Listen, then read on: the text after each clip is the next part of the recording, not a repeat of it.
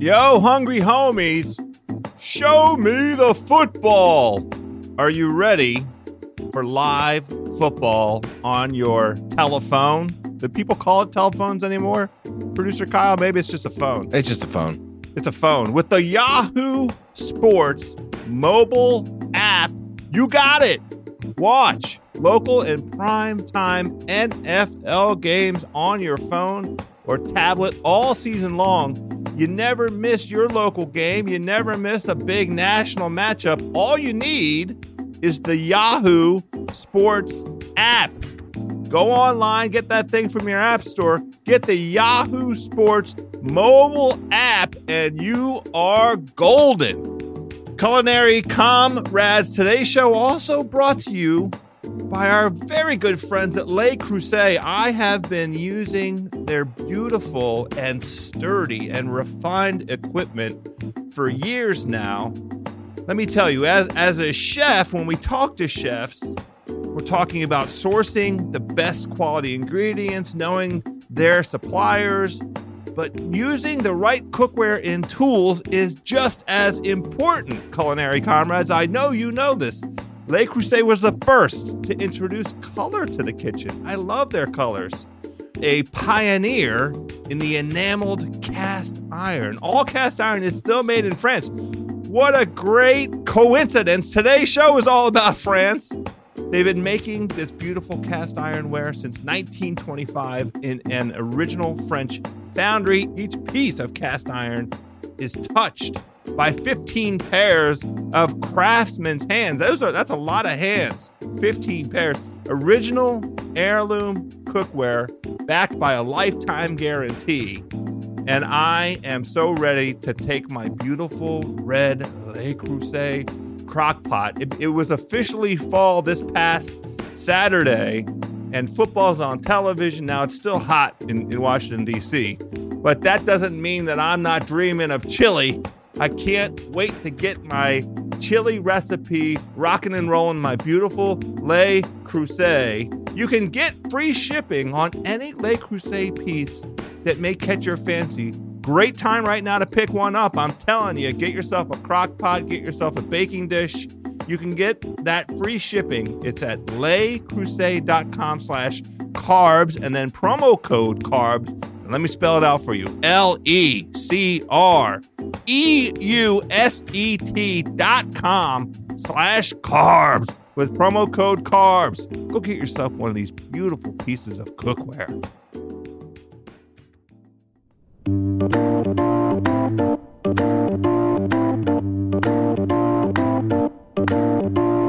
Hey, taste buds, culinary comrades, my famished friends, we're back. It is another episode of House of Carbs, the food podcast for the hungry people by the hungry people. I am your hungry host, Joe House. We are having today an international kind of flavor, and especially a French-flavored house of carbs. Our guest today, my pal and your pal, if you're a listener to the golf podcast at all, Shack House, Jeff Shackelford is our guest. He is in France. He arrived in Paris last week. He is now in a small town outside of Versailles where they're hosting the Ryder Cup competition. And Juliette is just back from a several-day trip abroad where she spent most of her time in southern France. So I thought, you know, if Shaq and Juliette, two of my favorite people, are together eating and drinking and enjoying all that France has to offer, let's get some input. Let's take this show French for a minute. So that's what we did. Food news this week, of course, has lots of Juliette's tales. She was also in Monaco. She was in London. And we have an interesting question to put out to all the hungry homies out there. What's good at Sonic? But before we get to that, let's get in that belly with our pal, Jeff Shackelford.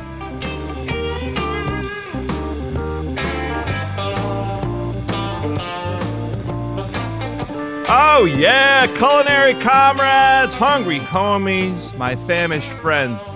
What a guest today. He is an author, 11 books, a journalist, senior writer for Golf Week magazine at the moment, formerly of many other very well-known golf publications, and on television, he's a handsome weekly contributor to the Golf Channel's Morning Drive.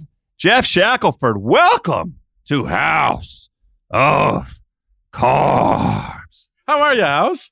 I'm great. Greetings from France. You are presently in France. So for our purposes, the purposes of all the culinary comrades out there, we had to have you on because you are a world traveler with frequent trips to Europe, and I can vouch for your discerning palate. We've had many fantastic meals together. But Shaq, you've been in France since what, Saturday? Since Saturday night. Yeah, I got in Saturday night. And what was your very first meal? Well, it was an insane scene Saturday night in Paris. I could not believe how many people were out and about. So I ended up having to settle for a pizza, which I wasn't thrilled about having to do. I wanted something a little more French, but they do incredible pizza here. They love the Italians, and they managed to probably one up some of them with their pizzas. So I couldn't believe how crowded the restaurants were, and until 11 o'clock at night, all the cafes. It was a beautiful night out though, so why wouldn't you sit out in the evening in Paris and take in this unbelievable city? So what kind of pizza was it? Was it Neapolitan? Was it? I know it wasn't deep dish. Was it New York style? Oh, yeah. How would you characterize it? Oh, New York style. Jeez, come on, man. There's only one kind. It's the Neapolitan. I did this sort of Parma arugula basil thing. It was very classic, simple, but outstanding, beautifully done. There's just there's something about the baking here that is so extraordinary, and it extends to pizza crust. The flavor, they get the salt right, the crunch. It's never too dry. It's always cooked just right, and that is the beauty of this. And they just stick to such simple values in everything they prepare here, except in the media dining at the Ryder Cup. I don't know what we've got here, but we're not going to talk about that. Right. So the occasion for you to be in France is covering the Ryder Cup this weekend that begins Friday and runs through Sunday. I have sort of a generic question for you to set the table, as it were. You travel quite a bit for your job, and I don't know have you been to Paris before? Have you been to France before? I have a few times, and okay. I have come after the British Open golf tournament and walked around the city in the summertime and eaten some incredible cheese at the recommendation of a great cheese shop we have in my hometown in Santa Monica, Andrew's Cheese Shop, and he set me up with a few of the key places here. And but really, House, it's my dining here is very simple, like a lot of people for the most part. It's a croissant and a coffee, a latte in the morning, sitting out in the somewhere watching the people go by, and then a baguette, a simple baguette at lunchtime, and you just really can subsist on that. But then I went all out for one dinner here, which I never. So done. That you anticipated the question I wanted to ask, which is, when you go to a place that maybe you've only been to, either you've never been to or that you've only been to a couple times. Are you the kind of traveler and eater that sits down and prepares, like, here are 3 or 4 or 5 places that are along my route, along my journey that I'd like to stick my head into, or do you prefer to just arrive and kind of navigate based on whatever the local spirit moves you? Yeah, no, I usually scope out a few things just to make sure that there will be some food in the vicinity of where I'm staying. But then I always rely on locals. And in Paris, you definitely have to do that. And people are very happy to help. And the one thing here, a lot of the boulangeries they're now kind of corporate. They have actual chains, and you have the kind of plastic color menu with the photos, and so you have to ask around which are the locally owned and independent, and same with the bakeries. The croissants really you have to get at kind of a bake shop, more than a lot of the boulangeries, because you just, the difference is just night and day in what you get. So yeah, I always ask local, and the people are always I find the people here to be incredibly helpful. So when you ask local, do you have a kind of, obviously you're not able to, indulge in fine dining for every single meal, no. But do you describe a target? Do you describe a food? Like how do you identify for the local folks what it is that you're interested in? Oh, well, here it was just simply, I want the best croissant in the walking vicinity here of the hotel. And I got 2 options. And by the way, House, you'll be pleased to know that I tested both just to make sure. The well done, well done. And the plain at the other, and they were extraordinary. They were just the flakiness, the buttery, light texture. They were still a little bit warm, and they were magnificent. And it was just simply asking about that. And then, lunchtime, the baguettes, you could just kind of see when you walk by places who has the nicer looking ones, but they're so deceptive because it doesn't look right. You just see this sort of unfinished looking baguette with some prosciutto and some cheese, and that's it. And there's nothing on it, and you think, well, it's going to be dry, and it's not right. And then you bite into it, House, and the bread is just always perfectly done with just enough crunchiness, and then so moist and fluffy on the inside, and then the prosciutto has so much flavor, and then the cheese is just it's just the different textures and flavors you get out of that. It's just amazing, and you just stand and eat that, and then you kind of go about doing whatever you were going to do. It's an amazing city that way, and you can do this in all parts of the city. It's incredible. Yeah. So you arrived in Paris, and you were in Paris for what, 2 nights, 3 nights?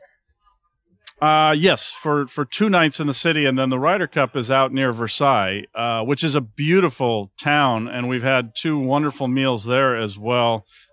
Just kind of looking at Yelp or asking locals and saying which one do you like, and walking around, and even just walking around and looking at places.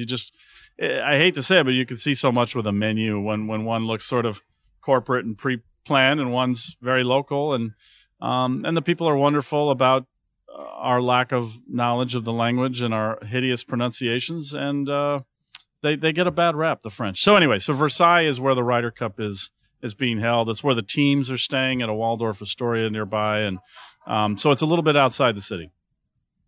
And when you're doing what's the name of the town that you're in right now? Well, our dateline is like 4 words, and part of it's San Quentin, so I'm not even going to try. Guillencourt is the town where our Swank Hotel is. And is that where you have been doing the walking around? No, Versailles, which is about 10, 12 minutes by Uber from where we're at, and where obviously where the palace is. So that's where we've been going, and it's just a beautiful, beautiful town. Right. So I know that you were able to get 1 indulgent meal in Paris. Yeah. And I should have mentioned in your resume, one of the things that one of your possibly your greatest achievement is co-hosting the Shack House podcast with me. Shack House. You did leave that out. A little plug for our own show would be nice. It's unbelievable. We have a show up this week with a preview of the Ryder Cup for all the golf fans out there who also might be hungry homies. But you, I know you were in Paris for 1 great meal because we spoke yesterday. Please, first of all, how did you select this particular venue, and then walk us through that meal, if you would? Sure. Well, it was my birthday Sunday night, and I did not. My bad. Nobody told me. Be tacky, and I decided I wanted to splurge. So I asked some people, several recommended Joël Robuchon's restaurants here, the late chef. Yeah, rest in peace. I look at if I'm searching, and so for somebody like me, I'm a snob about golf course design, and we have sort of name architects who lend their names and don't really get involved. So I looked at it and I thought, well, is this going to be sort of a theme thing where he's just sort of lent his name? And well, of course that was not the case. And I was assured by some friends in Los Angeles that was not the case. And So I read up just a little, but I didn't know much other than it is this group of restaurants that he created after his initial Michelin 3-star restaurants here in Paris that he has now essentially spread around the world, these ateliers, which is sort of French for a workshop. And it's a different kind of dining experience. And it's just an extraordinary thing, though, to experience because it's sort of a blend of of a American style counter seating with Benihana with a world class dining experience. And so I made a reservation. Thankfully, there was a spot for one, right. And they said, get there at 6:30. And the door has no handles, which is strange, but it's right on display, at the Hotel DuPont, which is a beautiful, beautiful hotel. The, Les Ateliers de, Robuchon and, Joel Robuchon. And so, You enter house and you have these counters kind of wrapping around the kitchen on two sides, and they have these electric doors that you touch a button and they open, and you go and you sit down and they seat you. And you look at it, and you think, okay, well, this is kind of 80s feeling. Is this slightly dated? But then you just kind of go with it. And I'm also thinking, get here at 6:30. That means they're going to be rushing me out. And it was the exact opposite. So I, of course, did the tasting menu they have, which is a stoutly priced affair. But it was well worth it. It was extraordinary. Every course was extraordinary. And, so it's just, you have this amazing operation of waiters and then there's a chef, and they're barking at the chef, and the chef's barking at the kitchen, and you're hearing all this while you're having this fine meal. But it's wildly entertaining. It's never something you find grating or annoying. You're because of course you want to also watch these amazing cooks at work, and the kitchen is beautifully lit, and I think you saw some pictures that I put up, and it's meticulous. But it's not noisy. It's fascinating. You're sitting there and you think, well, this is going to be bizarre, and I think he created this clearly with the name Workshop to allow people to see the real craftsmanship of food being made. But then it just tastes so incredible. And this tasting menu house, I mean, it just covered everything. There was a gazpacho and all these just great little small dishes, and they're works of art the way they're presented. Unusual ingredients from all over the world. And I just can't highly recommend it enough. It is something to behold. And they also had a wine pairing with it, which I chose, and the waiter was incredible at explaining each one. And House is somebody who buys a lot of Trader Joe's wines and laughed a lot in Sideways listening to Paul Giamatti talk about hints of strawberry. I actually got to get those hints of clover and strawberry and all sorts of strange things in some of these wines. So that set the bar a little bit higher for me, but it's an amazing thing, and it's an amazing thing to watch and then again to eat the actual food. Yeah, I didn't appreciate the sort of performance aspect of it, theatrics of it, the fact that you're essentially a witness to a show. And that's the experience that they intend to deliver to you, as opposed to now. Could you experience that if you were there with a group?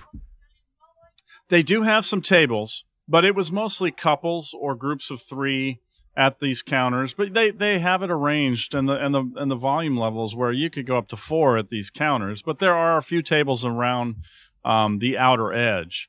But the design of the restaurant is really centered around taking in the kitchen, enjoying watching these people work and watching the waitstaff work and how they're able to prepare this incredible food in a way that is really unusual, and I think it's brilliant because it maintains high quality cuisine, but it does it in a way that's a little more relaxed, and the crowd was fascinating. You had kind of tourist types, and you had people who were obviously incredibly wealthy in a jacket and a tie, and couples, and it's certainly a place that I highly recommend. And I wouldn't say I could see where people would be scared off, saying, "Well, I want the little place that's down some stairs and off some courtyard," and I certainly get that when you're over here, and I hope to experience that next week. And I'm going to go to Florence for a few days. But this experience to get to taste this man's food, who's basically he's a national icon here. The French government announced his death, and then of course an important figure in spawning so many other great restaurants and chefs around the world. Yeah. So you mentioned the wine pairing. I'm not going to require you to go course by course. No. But I would be interested if there was kind of one standout dish in terms of like a something savory, and then one standout, because I know you had dessert. I know that you like dessert. Yeah. If there was sort of one thing on the savory side and one dessert thing, two highlights for you from the experience. Well, they had some crab from Alaska. It was sort of crumbled under a creamy avocado tomato water infused with curry and tarragon. And it's just this bizarre combination of things in this crab dish. That was amazing. The gazpacho had this mustard sorbet. I am not a big foie gras eater, but I went with it. I did it, and I'm a duck lover. It's a philosophic thing for me. I'm soft that way. And then the quail you had a choice of lamb or quail, and of course they serve both of those with their world famous mashed potatoes. I think they call it truffled potato puree.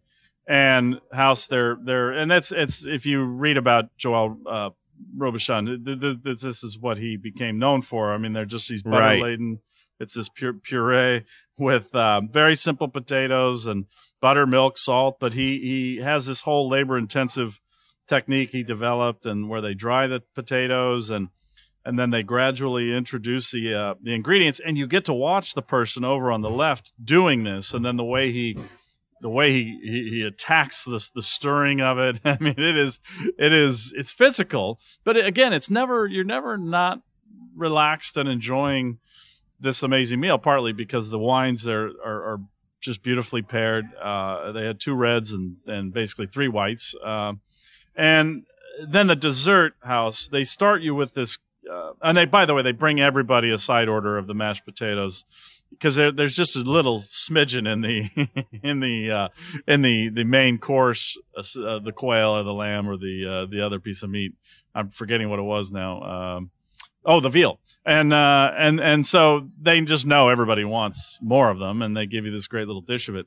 But the desserts House, they start you with this cucumber sorbet with this fresh lemon foam. They do a lot of things with foam that just add to the, not only they look cool, but they just give this extra taste to every little dish. And then they have this chocolate temptation dessert, which was a ganache with cocoa nib ice cream. And then I think you saw, I put on Instagram, they serve the dish, the presentation of the dishes. You're so caught up in the food, it's really hard to appreciate the architecture of a lot of these plates, and the different looks even of those are just incredible. But they serve that chocolate on top of this little secret compartment, although you can see into it, of crumbled Oreo cookies. Not without the creamy center, just the Oreo cookie. And that's underneath. You lift the dish up, you scoop out that, and you can kind of control your Oreo distribution on top. It's just this ingeniously crafted thing where it brings together all of these elements: the architecture of the dish, the flavors, the taste, the letting the person eating control everything. It's just utterly fascinating and great fun. Yeah, I really appreciate that. That appeals to me quite a bit, because I'm not an enormous chocolate person. I appreciate it and I enjoy it, but this idea of being able to control kind of the the texture and the quantity and the ratio of the various elements of that dish in each bite because of the beautiful way they've constructed it. That is, now you're talking my kind of talk, Shaq. Well, and it's such a perfect way to kind of sum up, I think, why people love his food so much, that he never lowers the values and the ingenuity and the brilliance of what he's trying to do in terms of actual food. But there's not a snob factor, and there's an accessibility element to what he does that I think is like any great form of art that you that somebody who's a real aficionado, a real snob, a real wonk about whatever it is can find brilliance in it. But then somebody who maybe thinks, oh, it's going to be some snobby French restaurant, goes there and has the meal of their life. And they're introduced to all sorts of new ways of thinking about food and new ways of thinking about the people who prepare it and everything that goes into it. And anybody who sees that, oh, there's one of these in Paris and one in the meatpacking district in New York and one in London and this and that and one in Las Vegas, don't be deterred thinking this is just and again, nothing against Wolfgang Puck, who's the essence of food in my city, Los Angeles. But I could, people can be a little bit funny about celebrity name chefs, and this is just it's an amazing experience. You have mentioned a couple times, and I want all the taste buds out there to check into it. Your Instagram, you've been doing a beautiful job of documenting the trip so far. The Instagram handle is at Geoff SHAC, so it's at GEOFF SHAC. You can see some of these things that Geoff is describing here right now in terms of that beautiful Robuchon meal. I am going to just confess to you, I've enjoyed this France, but I know you mentioned it just a moment ago here in your description. You are headed to Florence, Italy, and that is really what I'm looking forward to seeing. So I think I'll let you, what are the circumstances under which you are going there, and who is providing you with guidance and direction on that trip? Well, I like to try to see another city when somebody's paying my way to come to Europe. And so I've asked around, and Prague and Florence have been consistently named as the two cities that of the moment that you really want to go visit. And I love a lot of things about Italian culture.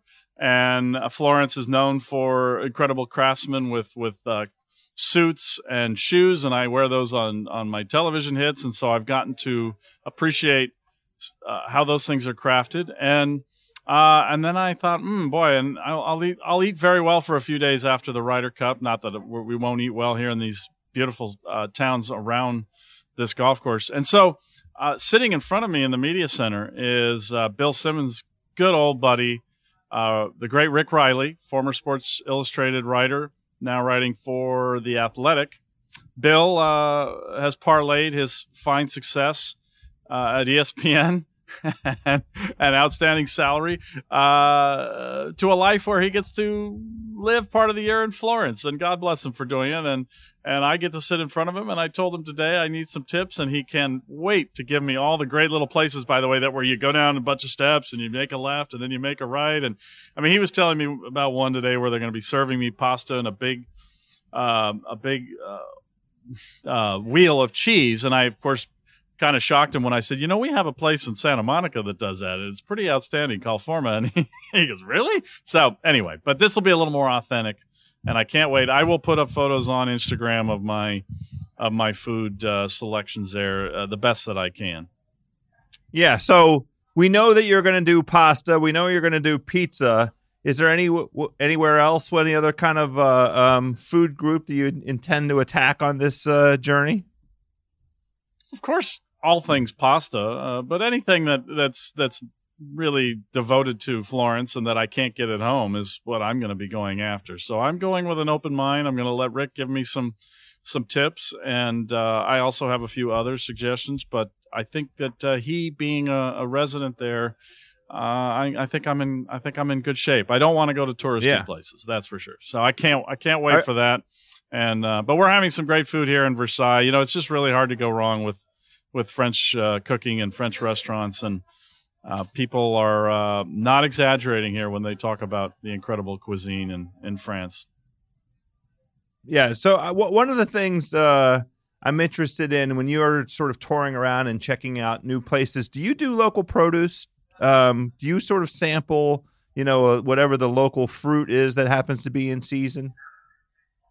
I don't. As you know, I live in Santa Monica. That's home to. Yeah, it's just hard when you're traveling. I live and attend each week the Santa Monica Farmers Market, and it's one of the world's great farmers markets, and chefs from all over Los Angeles and restaurants from all over the West Coast sometimes send people there, and so I get very spoiled at home. And but when you're traveling, it's kind of tough to do. It's fun to walk through it, and look and see what things are going on, and boy, they have some beautiful produce stands in the city in Paris too. I mean, they're just screaming for Instagram photos to be taken of them.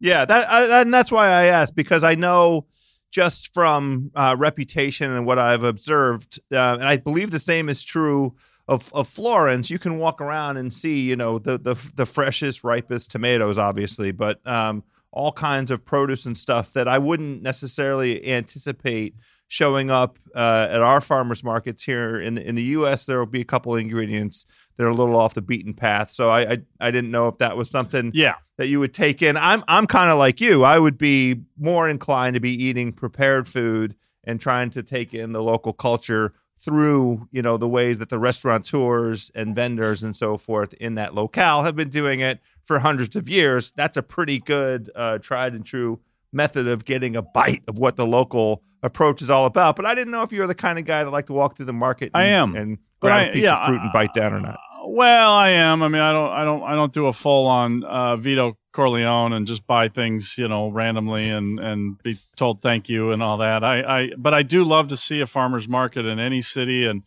it's such a big part of our culture now in Los Angeles.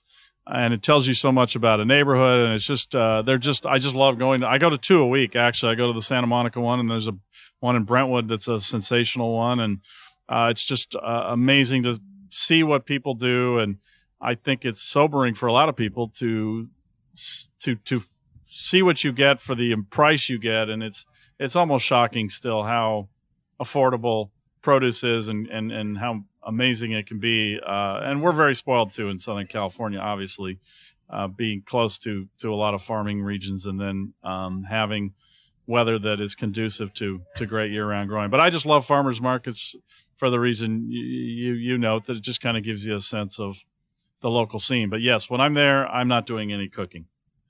Yeah, I get it. That's right. So last question. You're going to be in France through Sunday night, so you're probably not off to Florence until Monday. Is there a big blowout dinner between now and Sunday that's in the cards in Versailles, perhaps? No, we've had 2 sensational meals there. We've been told about another place. Amazingly, by the way, by the purveyor of the first French restaurant we went to, you said, you need to go there. The man loves golf. And I said, yeah, but we loved your food. No, go there. It's amazing food.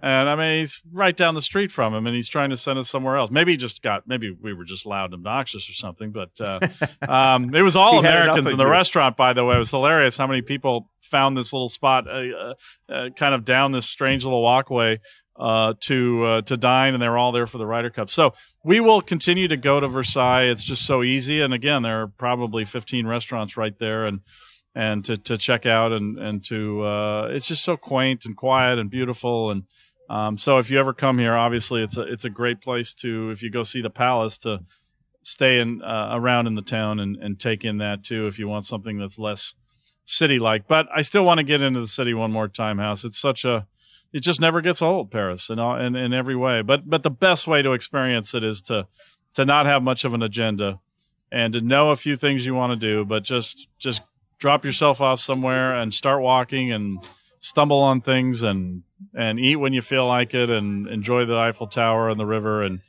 pop in a museum. And it's just a very special place. Well, I love it. That's the perfect way to end this. That's a brilliant recommendation. Jeff Shackelford, thanks for coming on today. You're always welcome here at House of Carbs. But let's make sure that everybody's paying attention to the Instagram. That Florence stuff. I can't wait next week. I will put it up. I'll even put them in regular posts so they live there and don't disappear on the old Instagram story. And I might even dig up a few of the Robuchon. I of course took a picture of every course. And by the way, they're not offended by that at all. They know that everything they serve you is a work of art and worthy of a photograph. So, and they don't mind you videotaping the kitchen and the chef barking and the waiters barking at the chef. And, it's very cool. That's great. So, enjoy the food and enjoy the golf while you're there. It's going to be amazing. Tune in. Yeah. Early morning viewing for those in the United States, but it's going to be sensational. The weather's going to be incredible. And I'm sure we'll have some this is the most dramatic event in Golf House, as our golf listeners know. I don't know if the food listeners know, but it is a great way to start the day with a croissant and some cappuccino or a latte or an Americano. And by the way, the house, one last thing. They're burgers everywhere over here. I don't get it. They love our food. What's not to love? Burgers are delicious, Jack. I don't blame them. They're smart. Yeah, there you go. Jeff Shackelford, thank you for joining us today, my friend. All right, thanks, House.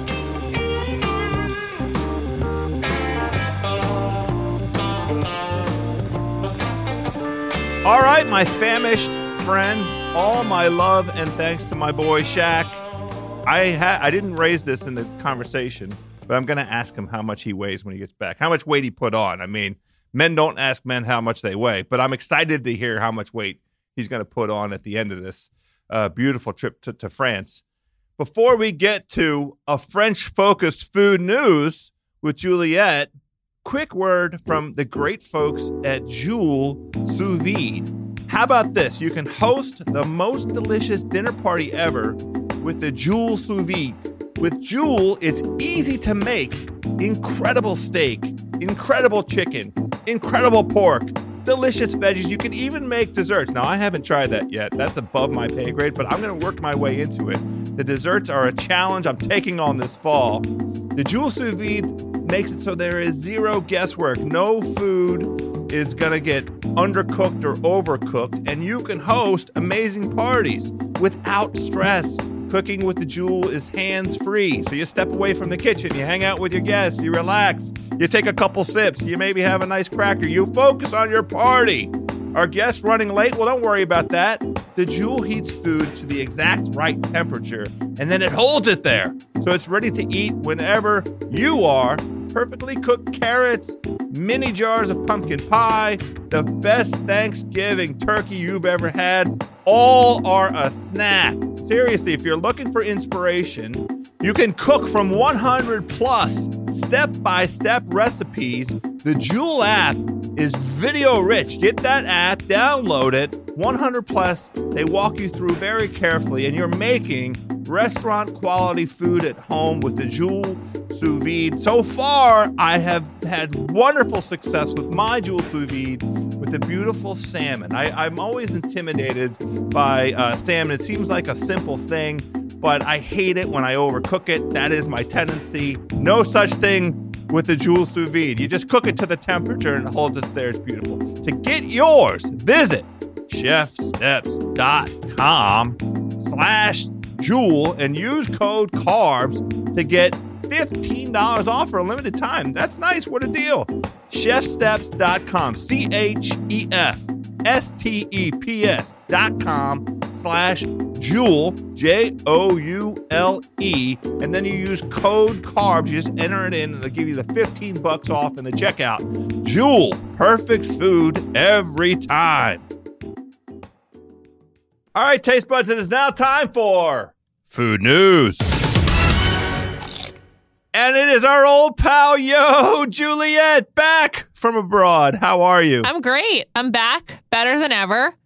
So happy to be talking to you, House. Yeah, it would not have hurt my feelings if you said I'm only medium happy to be talking to you because that trip abroad was so incredible. France, London. It was great. Where else did you go? I was in France and London, but I also popped over to Monaco, which counts. It's its own principality. Cell phone service not the same there as it is in France. And Sure. Yeah, it was great. Very, just a stone's throw away from Italy. More on that in a minute. And it was fantastic. You know what? I love Europe. It's a really great place. I love traveling. I love being abroad. It's just such a great, invigorating experience. And France and England can't go wrong. You pretty much can't. No. So where in France did you go? I was staying in Antibes, which is like halfway between Nice and Cannes. So you could go to both. And I didn't go to Cannes, but I went to Nice, went to some other small cities on the water, Villefranche. Then there's a couple. Then there's the seaside stuff, which is awesome. And then you go up into the mountains, and there's just these amazing views. So we went to Èze and Saint Paul de Vence, and it was just great. I love France. And Antibes was really cute. Antibes is Nice is pretty big. I was surprised by that. I guess most people know that. Antibes is pretty small, but still has everything you need. It's a legit place to live. And I was with my friend, and we were staying there. Right outside of our door was a daily market that from 8 to 1 is kind of a farmer's market with also cheese and meat and whatever. And then transitions to being crafts, which is something we need to adopt here in America. The farmer's market lasts all day. It's just not always food. It's just but the market's always there. It was really dope. That's interesting. So what the crafts, meaning you can go buy pottery and yeah. And okay. And an artisanal lamp. Household goods. No, but fancy right. soap. Artisanal goods is the best way to put it. Got it. Yeah, it was fantastic. So yeah, my guest preceding you, our beloved Jeff Shackelford, is presently in a town just outside of Versailles for the Ryder Cup that's being competed this weekend. And so I had him on because he arrived in Paris on Saturday, and I wanted to get some details about his eating experiences in France so far. You were in a portion of the country nowhere near Versailles, right? No, I was in the south of France, very close to Italy, not too far from Spain. Yeah, so different walk of life, but it sounds like. Go ahead. The Italian influence is very strong. There's just pasta everywhere. It's not. Paris is its own, and I think the kind of the non-Riviera portions of France are a different food scene than the Riviera. It's a lot. It's very seafood focused. It's very pasta focused. And it's not as much, but there's still all of the bakeries. The bakeries are the best part of France. You just wake up and you go downstairs and you have so many options for a pain au chocolat or pain au raisin. It's just, I don't know, it's so good. It was the waking up and having a pastry and not even questioning, should I eat this right now, is probably the best part of being on vacation. That's the part that I can't really get my head around, because it's just not how I live my daily life. I'm not, notwithstanding the name of this show, I'm not a carbs person in the morning. I'm my God. Fruit and protein person in the morning. Maybe some almonds or something. But I'm interested in this pasta and seafood thing. So is that what you ate? Were those the dinners? Yes, quite a bit. Well, let's see. First dinner, I actually went to Lebanese food, which was excellent. Really good. I love Lebanese food to begin with. And it was one of the best places in Antibes. And then I had several Italian food meals that were really good, including in Monaco, where I had an excellent pink sauce on pasta. That was really good. And yeah, it was I had no classic French food. It was mostly Italian, a lot of pasta, a lot. But this is incredible. Yeah, but then also you get a mussel, you get a shellfish pasta with mussels and shrimp and all that. There's a lot of shellfish. It was really good. Yeah, that's more my walk of life. Now I'm not. I love all things French when it comes to the eating part of the scenario. But I feel my first trip, I've never set foot in the country. What? I feel like my first trip should be southern France, because I think that everything you're describing is extremely appealing. This is 1A, 1B kind of choosing here. Sure. I'm not knocking Paris. I'm going to make it to Paris. I'm going to go eat in Paris, I assure you. But I just, for my first kind of foray to really get the experience, I feel like southern France might be my walk of life. It's really great. It's also like just so casual. I mean, Paris is like its own scene. I absolutely love Paris. It's a great city. I also love the cafe culture of Paris. Like it's just so casual. But like it is a lot like when we think of like French food, that is like Parisian. The south of France is not like this at all. It's much more coastal. It's much more Italian. And also like a little what you think of Spanish as well. You know, it's just it's very fish oriented. Well, that all makes sense considering the G where it sits on the map for Christ's sakes. Yeah. I want to hear you. I saw on the Instagram you went to some incredible place in London. What was that? Oh my God, Ottolenghi? Ottolenghi is my number one. Are you familiar with the very trendy cookbooks, Jerusalem, Plenty, and More Plenty that like your wife might have? Not to be too gendered here. No. Yeah, I've heard. I'm familiar with Jerusalem. Okay. Jerusalem is like my Bible. Whenever I have people over and like for my big Passover Seder, like I use the Jerusalem cookbook. Like it's the only one I use for hosting. And it's co-written by Yotam Ottolenghi, who has, I think 4 or 5 Ottolenghi locations in London and then 2 other restaurants, Nopi and Movi. I've been to all of them except for Movi. Ottolenghi is kind of like what Dean and DeLuca should be if it was actually really good. And it has like a beautiful buffet of baked goods like that are usually in the window. And then it has like a kind of like a cold salad selection that you can choose from, but it's like all Middle Eastern or like Mediterranean themed. So it's like aubergine that has like a yogurt sauce on it. And then like you can also get like some kind of like a farro type of salad. And it's so good. It's Middle Eastern inflected, but I wouldn't say it's Middle Eastern or Israeli or Lebanese. And it's just like it is my Mecca. Like I have to go there when I'm in London, and I love it so much. I was going to a tea, like a high tea at 1 p.m., but I was like, I have to go to Ottolenghi. I'm so close to it. So I snuck off by myself and I went and I had like what I was referring to as an amuse-bouche, but it was a full-on meal. It was like a piece of focaccia and 3 of like the cold salads that you can choose from. The aubergine, the sweet potatoes, and then one more, which I'm blanking on. And then it was just delicious. But then you can also sit in, and then they have like for breakfast, like they have like shakshuka, baked eggs, like things like that. And then there's also like warm meals for lunch. And it's just so good. It's like, you know, it's kind of like what California, it's like a cousin of California cuisine in that it is very produce driven. It's very fresh, like it's seasonal, but it's just like heartier and richer. And I found it to be more inventive. I just fucking love Ottolenghi. Yotam Ottolenghi is my guy. He's my number one. He doesn't know it, but it's true.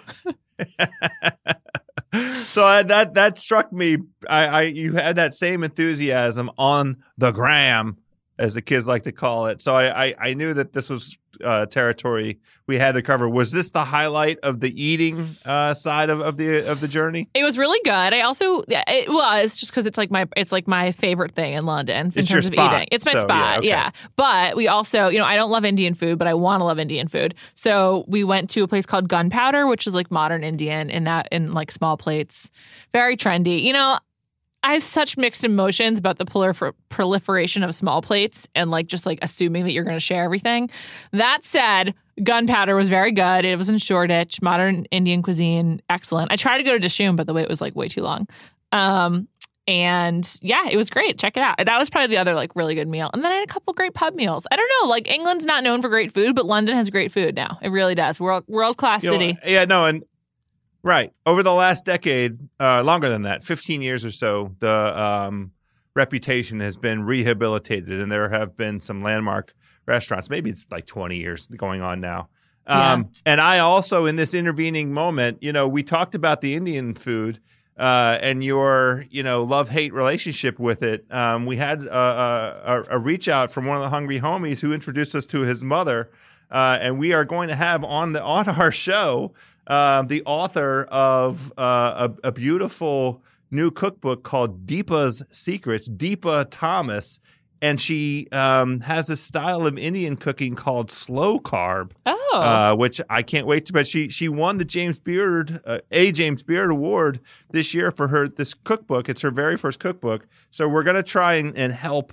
You and I, you're going to sit. You have to participate in this conversation. Yes, I'd love to. We're both going to explore this Indian food idea with Deepa's Secrets. So pretty good, right? Yeah, absolutely. That's great news. That's going to be fun. That's good. That'll be a good one. How exciting! I can't wait. Yeah. All right, House. Should we read the news? Yeah, so speaking of exciting and can't wait, let's talk about some news.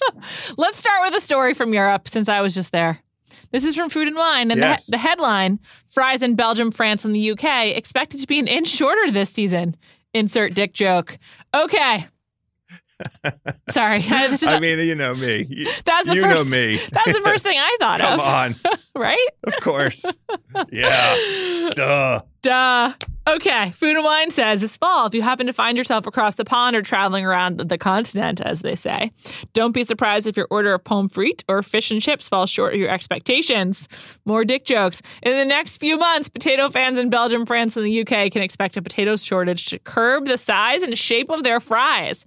However, this shortage is less about low potato haul and more so about the lackluster growth of the potatoes themselves, as Belgian potato growers report smaller spuds due to an unusually hot and dry summer. The result of that poor growing season could see Belgium's signature street food shrinking by an average of about 3 centimeters compared to the usual Shrinkage. roughly 3-inch length the potato spear are usually wield. Yeah, I mean, we just had to read through this for the implicit jokes, and Yes. And climate change is real. I mean, you know, London had like a beautiful summer. I was visiting one of my friends who lives there, and she was like, yeah, I don't know what people are talking about with the bad weather. It was like a really nice summer. Climate change is real, and it's coming for your French fries.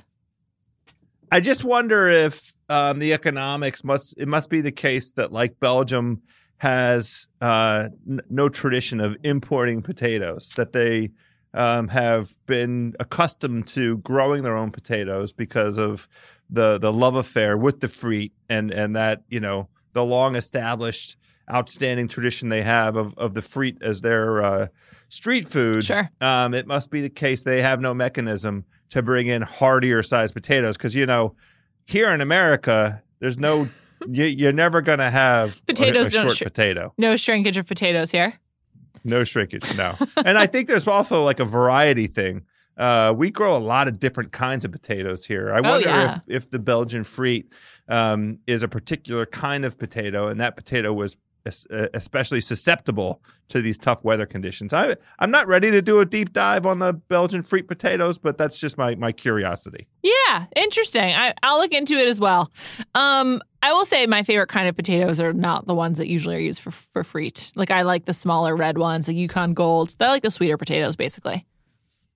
Yeah, I'm with you. The Yukon Gold is at the very top of my list because that makes a beautiful smashed potato. Oh, which absolutely. Is one of my favorite ways. That crisp, that you can get that salty, crunchy outside and the creamier inside, and it's still, you know, it's a size that allows for single bite if you're a big mouth like I am. Yeah. Or you can bite it in half and have two delicious morsels that way. But Yukon Gold. Big ups to the YG. Agreed. All right, next house. This is a fast food story. Can't do a food news without fast food. This is from CNBC, and it's big. The parent company of Arby's and Buffalo Wild Wings is acquiring burger chain Sonic in a deal valued at $2.3 billion. The companies announced yesterday on Tuesday. Sonic shareholders will receive $43.50 per share in cash, which is a 19% premium to Sonic's Monday close. That's a lot. I wish I had Sonic stock. The company's I'm with you. stock Exactly. rose more than 20% premium. Yes, that's I'm crazy. in. Kidding? The company's stock rose more than 18% Tuesday, hitting an all-time high of $44.87 per share. Majority owned by private equity firm Rourke, Inspire Brands was formed in February after Arby's acquired BW3's. Inspire has wanted to build out its portfolio of restaurants. With the addition of Sonic, the company will operate more than 8,000 restaurants and have combined system sales in excess of $12 billion. How do you feel about Sonic as a fast food chain? Yeah, so I don't mind being candid on this show. I think the taste buds demand it. I think Sonic sucks. I think it's I've only had one Sonic experience, and it was truly putrid. It was just disgusting. And I will never forget it. I was driving back to San Francisco from Lake Tahoe, and like the inside of the store was so disgusting. Like walking inside was like just like walking into like some kind of natural disaster, but like worse because it was smelly and dirty. And the food was not good. I felt very sick for the last leg of my trek back to San Francisco. So the problem, and and it might be the case that my experience is similar to yours. I wonder if, you and I, we're pretty well established, we're city peeps. We are city dwellers. We're coastal. We might be coastal elites. I wonder where the good Sonics are. You know what I mean? Yeah. I mean, they have 3,500 locations. 3,500. That's exactly crazy. And they make a lot of money. I mean, it's a drive-in restaurant with a big menu. Those limeades and hot dogs and cheese fries. That's all. It has a place. It has an appeal, but it can't be an experience like what you just described or what I my own self encountered, which is a similar kind of thing. Lackluster effort by the folks at the joint. Like, I need high enthusiasm, and it needs to be clean for me to go in the direction of their menu offering, because it's kind of I don't know what's the polite way to call it, trash food. I don't know what the polite way to say it is. It's like movie theater food, right? Like you're going in there just to indulge. It's cheese fries and hot dogs and limeade, frozen slushy kind of stuff. Which is fine. That has a place. I'm not knocking it. I would never judge a hungry homie for enjoying it. But maybe there's something at Sonic that I'm supposed to get that I'm not aware of. Is there a traditional, is there a Sonic burger that's supposed to be the thing to get? I think it's a bad sign when your most famous item is the limeade. That's not good. But that really is the thing that I associate with it. Me too. Absolutely. I think I got tater tots and they were gross. I don't know. And tater tots, how do you mess that up? I'm with you. Tater tots are a perfect food. They seem unmess-upable. Agreed. Okay. Well, we're skeptical, but good luck to this company. And to all the shareholders, shout out to you. You're really lucky. Sell your stock now. Yeah, exactly. Next and last, I was out of the country for this, but I got a push notification. The Cleveland Browns won, and that means free beer. This is from the one and only Darren Rovell of ESPN.com. Cleveland Browns fans in at least 10 bars across Ohio received free beer on September 21st, or September 20th, Thursday, as the team snapped a 19-game winless streak, beating the Jets. Beer was locked inside fridges that were opened by a master control when the Baker Mayfield-led Browns took down the Jets at home for their first victory since December 2016, a span of 635 days. At least 200 Bud Light cans were in each fridge. And so the crucial information here that you want to talk about is that it was opened by a master control. What impressive technology. See, this is the thing. This is why America is the best country in the world. Somehow, the technology, of all of the challenges in life that we confront in daily life, first of all, this concept is brilliant. I'd love to get with the Bud Light marketing people. I find this innovation, this thoughtfulness in terms of honing in on a fan group and figuring out a way to kind of galvanize that moment and create for them this terrific unveiling, this unleashing, all of the pent-up emotion of a win for the Cleveland Browns is now associated with access to all this beer that is exactly how you want to experience the win. It's how you want to celebrate the win.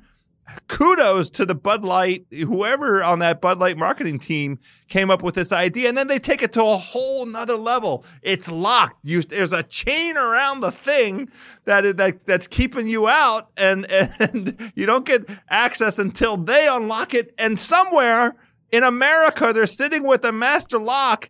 And it wasn't until the clock struck 0, and it was within a minute. I saw some of the YouTubes of this. Inside of 60 seconds, the locks dropped, the chains fell, and the beers were freed, and Cleveland was freed from its long, 2-year malaise of no victories. It's just incredible. It really is amazing. So the fridges were built, or at least supplied, by Anheuser-Busch, which owns Bud Light.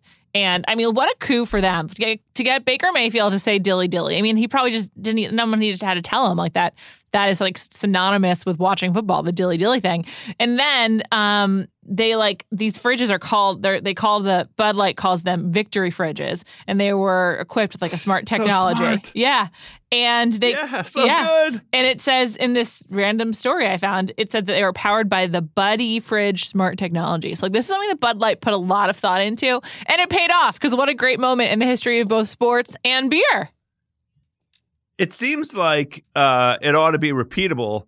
Who else is out there without any wins? I mean, actually, I guess it doesn't have to be associated with a losing streak. Any kind of momentous sporting achievement, but I'm not sure what it would be. I have to ponder it a little bit. This was the most ignominious. I mean, here in Washington, they could do it if the Almost Bullets won 50 games, which they haven't done in 48 years or over 40 years. That would be neat. 50 games, it would get some Bud Lights. I'd be in on that. It's kind of pathetic they haven't been able to, given the weakness of that conference in the last 3 years and the fact that they have John freaking Wall. Oh my God, it makes me sad. I'm sorry, House. I don't think this year's going to be the year either. No, I don't think so either. Dwight's already complaining about a sore back. Yeah, it's not great. Doesn't seem like it was a great offseason for him, but who knows? Yeah, I mean, I think also like they should just like sell these and then like, I don't know, like some kind of, if I was like on The Biggest Loser or something like that, or a producer of it, I would think about how we could incorporate these kinds of fridges. Although, I mean, The Biggest Loser has already been proven to be like a very bad way to lose weight and unsustainable. But like, so this would contribute to it. And food as a reward is probably bad for the weight loss mindset. That said, it would be a good gimmick for a reality show. Well, and it's not food; it's beer. It's true, and it's maybe it's water. It's not beer; it's Bud Light. So out of all the, yeah, it's true. I like it. There's ways we can read. We're not done with these fridges. That's what we're saying. We are not. That's it. Keep them around. We need to come up with the next. I'm sure there are. I bet. You know what? You know who I bet is on this? Who? Bud Light. Bud Light. Yeah. I bet they're thinking about it. That's what I got for you, House. Thanks for listening to me talk about Ottolenghi. I love it so much. I'm so happy to hear you talk about it, and I loved all the Instagrams. Thank you. And we'll see if the Hungry Homies have some suggestions for us about what's good at Sonic. Okay. Yeah, hit us up. DMs. I'm gonna have an open mind about it. I have an open mind. Talk to you next week, House. Thanks, Juliet. Can't wait.